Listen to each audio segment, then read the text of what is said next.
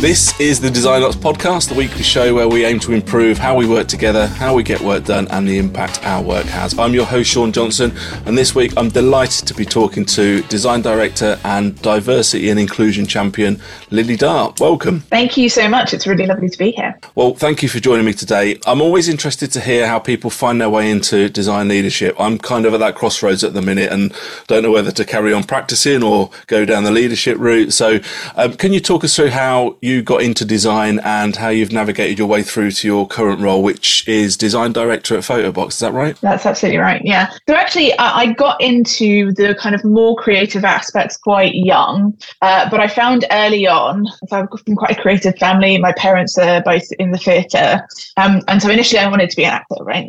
That's what I wanted to do, because that's what was my whole family life was about. Right. And for various reasons, well, mostly because my parents said repeatedly, do not become an actor, you will never be able to feed yourself. I started exploring other creative routes, and I found really quickly that I just really didn't feel like I was very good at like drawing or painting or any of the kind of traditional art things.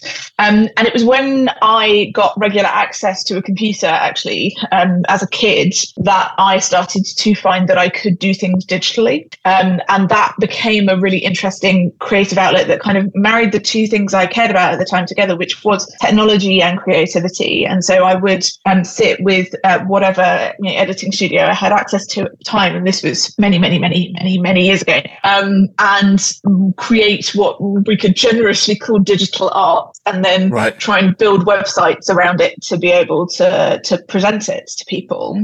And when I'm disabled, I've got a very long running chronic illness, and I got very sick at 13. And this was kind of one of my key hobbies. I was quite interested in tech leading up to it. It was one of my key hobbies when I was housebound for about 3 years, as I was kind of getting through the worst of this illness. I've had it for the whole of my life, but like I had the kind of roughest patch at that point. Right. And so that was my communicative and creative outlet. It was do something, in whatever editing studio I had access to, and find ways to publish it online or build a website around it, or make a really creative website or something like that. And when I then kind of did that solidly for 3 years as a hobby. And when I kind of got well enough to go back to school at about 16, my school actually asked me to build a website for them. And I did a terrible job. Like, let's be absolutely honest here. I did an absolutely awful job. I was 16 and there wasn't much of a practice around building websites at all. So I'm 35 now, right? Like this was a long time ago. There was no practice around building websites. So there was not, a kind of clear, commonly held view on what usability was or what common standards were. Yeah. I could write HTML and I could write CSS, and I could do things in Photoshop, and I cobbled something together out of that had content in it. But it was my first freelance gig, and what happened was I then kept freelancing, and as I was doing my art A-level, as my art teacher frequently told me I was very bad at art, what I was doing in the background was I continued to learn about graphic design. I continued to learn my technical skills, so I kept on learning to write code. And so I continued on in that vein, and that was kind of the beginning of my career. And since then, I've kind of expanded out in terms of design. So I've done service design, I've done user research, and I did about 10 years of hands-on design of lots and lots of different kinds. And then about 10 years into my career, I got given the first opportunity to start doing leadership. And actually, it wasn't design leadership in the first instance. It was multidisciplinary leadership. So I was in a small agency, and I became, it was growing fast. I became the kind of second in command, from what was originally a 5-person agency to it was 25 people when I left. And I was just in my mid-20s at this point. So this was my first leadership gig, and we scaled the team what felt like a frightening amount at the time, because a lot changes from 5 people to 25. Yeah, absolutely.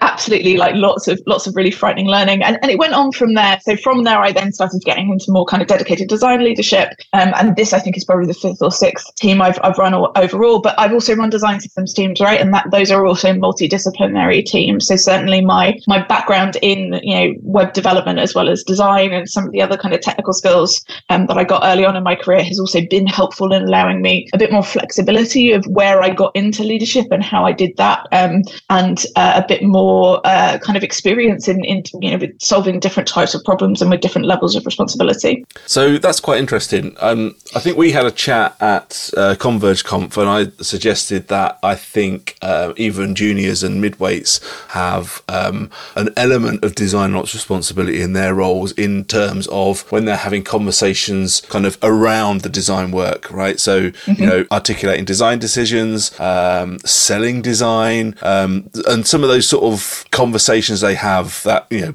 often have a bit of friction attached to them. Yes. And yeah, I wonder if then for the role of a design leader, whether you have design ops in your title or just sort of generally, you know, design manager or head of, is it important that you come from a design background? It's an excellent question. I tend to think it's not important, and actually vice versa. I'm also very supportive of. I worked in government for quite a chunk of time, and you see a lot of people transitioning into service design roles, for example, from non-design backgrounds, right.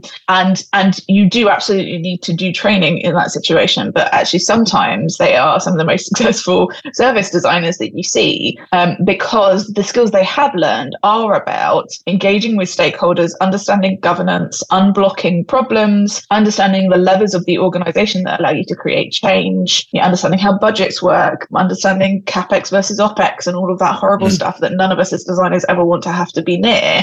And so actually, when you understand those mechanisms in the context of service design, you learn the levers that you have within an organization to be able to negotiate change. And so much of service design is actually, there's a design part, but actually embedding it is all about negotiating the change. And that tends to be the much longer portion of actually doing successful service design. So I think there's a massive amount of value. Like, I strongly believe in the value of kind of pairing business skills with design skills. I think the tricky thing around this narrative becomes that narrative we get into about wanting designers to do and have skills in everything, right? So it's the UX designer to product designer pipeline of and designers should code, and designers should have business skills, and designers should have some service design skills, and they should have, and by the time you unpack all of this, I think when you lift up the lid and look underneath it, what you see is design is not well supported in organizations, and it actually takes quite a ragtag bunch of people with varying different skills, often from varying different backgrounds, to be able to create a safe space for design within an organization, which is why I absolutely think as long as someone is supportive of design and they see the value of it, if they want to come in and support designers, we should not be turning up our nose to that, because our jobs are hard enough as it is, right? Absolutely. In most situations. Yeah, absolutely. I'm particularly interested in the challenges that we face in design leadership. I think you touched on a few of them there. In your management roles, what are common problems that persist or keep popping up? Oh, hiring of any kind, the market at the moment. I think so. I think it's two common things. Actually, I'm gonna say it's three common things. Okay. So the first one I would say is generally how is design perceived in the organization, and that is variable. I saw someone say once, and it's always stuck in my mind because I think it's very true, that you have kind of multiple different kinds of organizations. But if you're talking about product design, for example, you see organizations where you've got very strong product people, and you tend to have more production line style expectations of the designers in that situation, right? Because you have core decision makers, and it's very hard to have genuine kind of equal buy-in holistically across a larger organization where every product person works in the same way with every design person.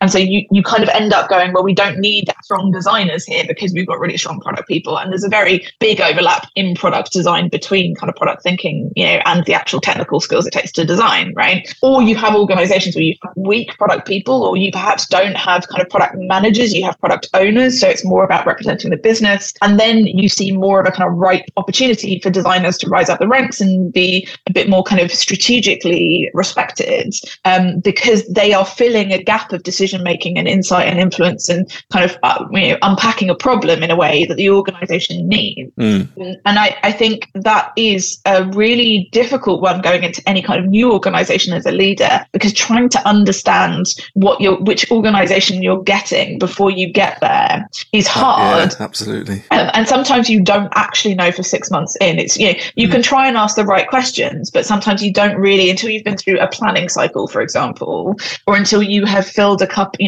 perhaps you've gone into a team that, a couple of your most senior roles are missing and you've got to hire for them, and you get those people in place, and then suddenly the role is not as you expected because actually, you had people missing in those roles to be able to get some of the visibility you needed. And so trying to understand what shape of organization you're in and where the opportunities for growth and change are, and where it will be not impossible, but very hard to create growth and change is difficult, because it leads on to how do you get the right profile of person in the organization that individual as a designer can feel successful. And it's very hard. If you take for example, the situation where designers have historically been seen as production line in an organization, you can't put an inexperienced senior or lead in a role and go, this is a great place for you to grow, because you're not just asking them to grow, you're also asking them to change the organization as they go.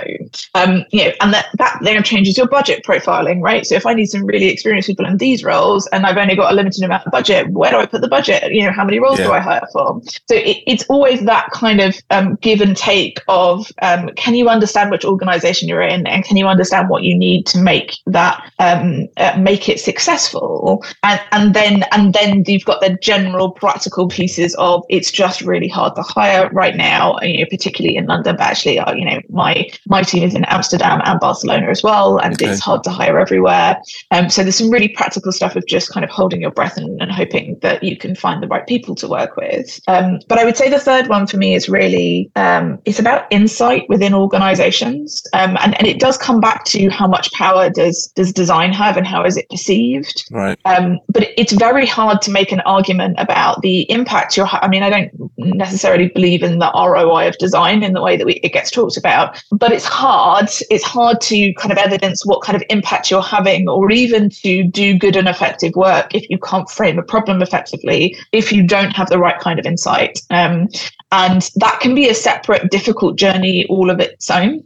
Even if we have great people doing usability testing and maybe a small amount of well-scoped discovery, that's not the same as, do I understand that, whether or not the sales are good in the company? Do I understand which countries they're good for and which ones they're bad for? Do I understand, do I have access to enough even of product analytics? Do I have visibility of those things to be able to see where the UX risks would be? And all of that type of stuff is wildly variable in different organizations you go into, right? Wildly variable. But ultimately, it's are you being given the tools to do your job successfully as a design team?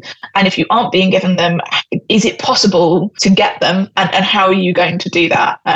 So it's always that kind of give and take of we will never be, I have started saying quite openly to my team members now, there's a lot we can do to be more, not just my current team members, but other designers in the industry. There's always a lot more you can do to be better embedded in an organization, to work with people more effectively, to be in the spaces that you want to be making change in. But ultimately, you have to realize that engineering is always going to be at least 4 times as big as the design team.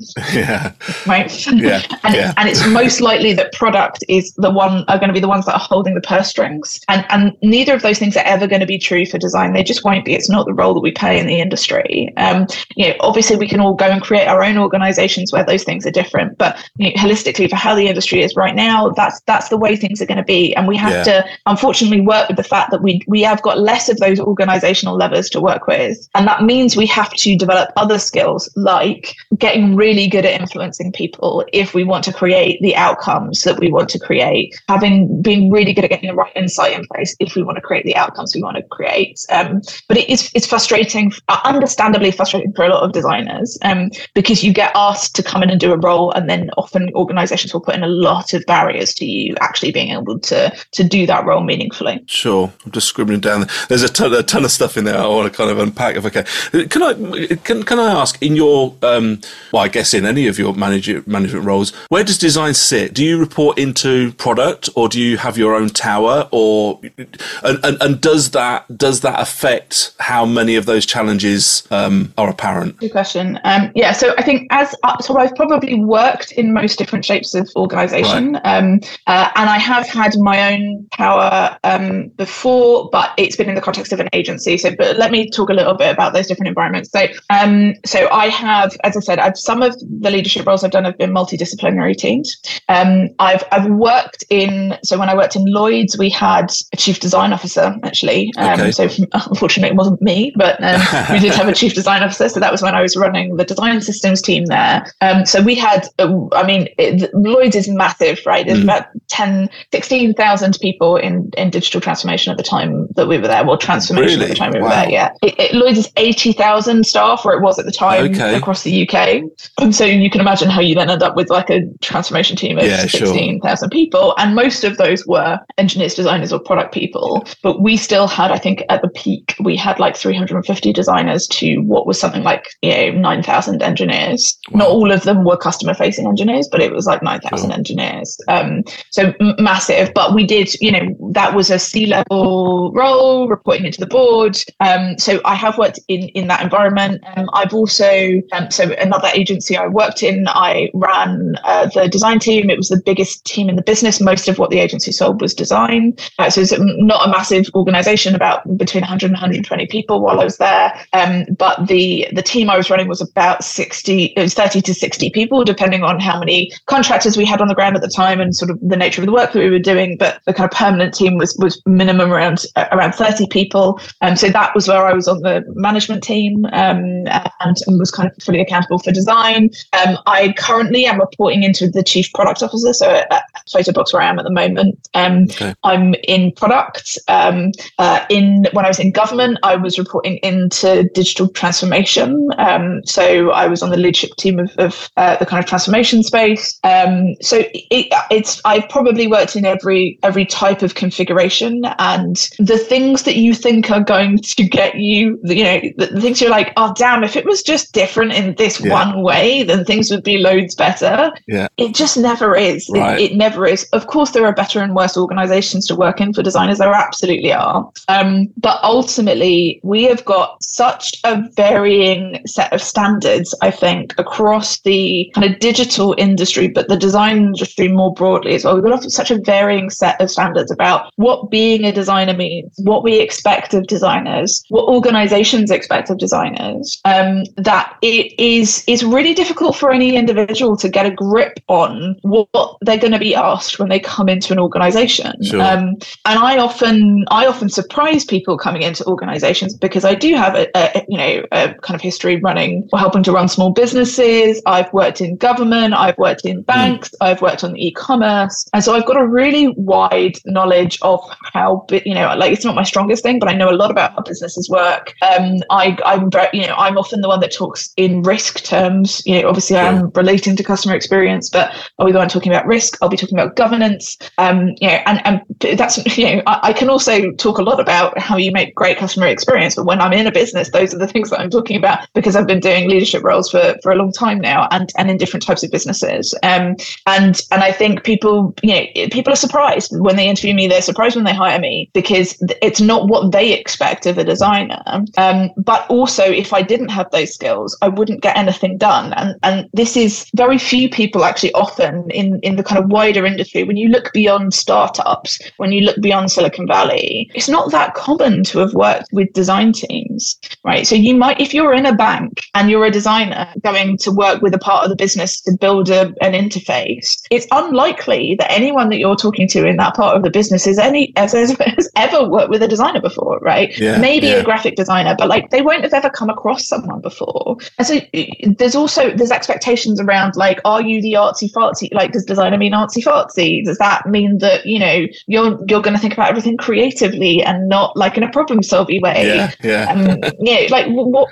What are those expectations that people have of you going in? And it's really difficult to get a grip on that because it is wildly variable. But even if I just think about the difference of what I would accept for designers going into government, like the standard is a lot higher, if I'm honest, for designers in government than it is in the private sector in most places. And there's a lot of stuff I see in the private sector that absolutely would not be tolerated in the government design design industries. Okay. Yeah. So again, I then had a little bit of a shock when I started hiring again commercially after a little while in government, because when I saw the sorts of things that we were finding acceptable as practices within more commercial worlds, for me, my expectations were also jarred. Right. And it just makes it a very tricky industry to get your hands around and be successful with. And I think, sort of going back to your earlier question around, should people, do we accept people from sort of non-design backgrounds? We have to look at not just people from other design backgrounds, but if we really want to be successful, unfortunately, it's not fair, but we should be looking at what skills do we need to get that are non-design skills as well. Yeah, absolutely. Unfortunately, I see less of that in commercial, well, not universally, but I see less of that in the commercial world than I do in government, where I think you do have much more of a kind of mix of skills often,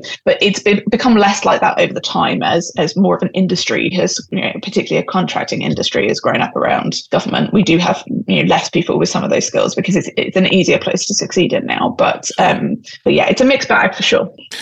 You mentioned hiring in there as a problem, probably the first thing you mentioned. What problems do you have with hiring? What's particularly in the current climate? I think expectations are again variable right now. So I tried to hire. I gave an offer to someone recently for a senior product designer role. That was a good offer, I thought. Yeah. And she came back and said, she was shocked, but she came back and said, I've been offered this much money, and the amount of money that she was offered for a senior role elsewhere was my salary as a director. So that's so in our line we have senior, principal, head of, director. Okay. And she'd been offered my salary somewhere else. Do you have, because you do see almost at a crossroad, you might get to say lead, who probably practices and leads to a certain extent, and then almost you're starting to see a split more, right? People going into management, but those long-serving designers who perhaps don't want to go into management, so you're going down the principal route and staff designer, and you probably are getting those salaries that are comparable to sort of management roles. Do you see much of that? So I don't see much of that out in the industry right now, if I'm honest. Right. It was I first started to try to establish that in my last role. The team at Photobox is a bit smaller than my last company. Was the kind of 30 to 60 people size organization.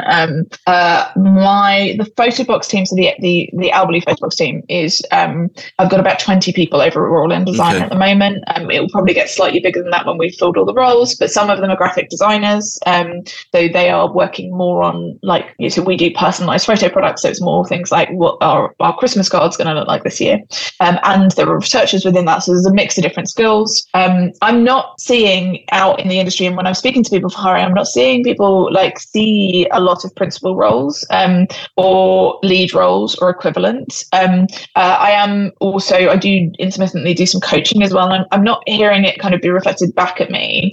I do think it is starting to happen. But as ever, a lot of these kind of intermediary leadership roles tend to happen in much larger organizations. And I do think probably the market over the last couple of years, COVID market, like COVID jobs market, is going to have been quite variable within that. So again, when organizations are low on cash, they don't invest in designers. And a lot of people didn't want to leave their jobs in the early stages of COVID, right? So you start off with a situation where we've gone from being relatively healthy in design just pre-COVID, and I think some of those roles starting to crop up and starting to be a thing in the industry. You then go into what has typically been a kind of freeze hiring period, where if people had those roles, they were holding on to them. You then start to go through, depending on the type of business you're in, either you had a COVID boom or you had a COVID bust. But more broadly, people tended to have negative impacts during COVID. And then you're probably letting go of some designers. You're definitely not creating new leadership roles as you go forward. And now and then we kind of came out the other side of COVID, and suddenly there was a massive boom again, and salaries got completely out of whack with lots of other things that were going on in the world. So when lots of people didn't get a pay rise with kind of cost of living inflation, design and product and tech roles got a massive boom, and then they started to come crashing back down on the other side of it. So it's been a wild ride for the last 5 years around hiring, around some of these things, around people's expectations. So I think probably we'll start to stabilize and get back to looking at more of those types of kind of intermediary leadership roles. I always struggle with putting them in my own structure when you're talking about lead and principal, less so, because principal, I don't expect to have any line management for sure.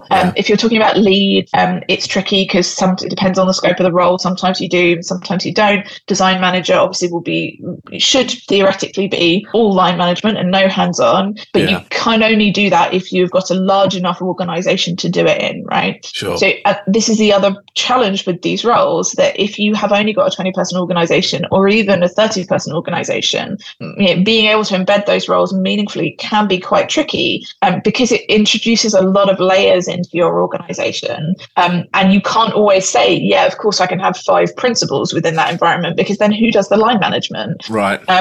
So all of these things are tricky. And again, the root they come back to, how well invested is design? And is it possible for design to holistically mirror some of the approaches that, because fundamentally what we're doing in this situation is we're mirroring engineering, right? We're saying this is the engineering approach. But as we've said before, engineering tends to have 4 to 20 times the size of the design team typically in an organization. Sure, yeah, absolutely.